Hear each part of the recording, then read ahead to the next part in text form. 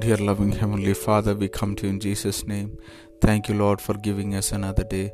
We give ourselves into your mighty hands, Lord. Thank you for your presence, which was with us in the previous day, Lord. Bless us this day. May your presence go ahead of us and prepare the way.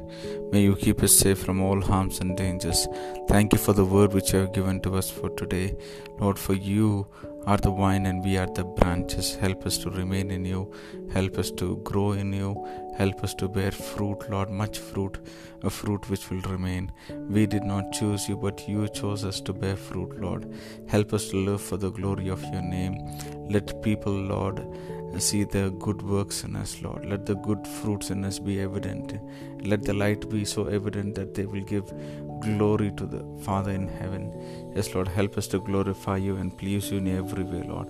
Be with your people, bless your people, protect your people, and keep your people safe.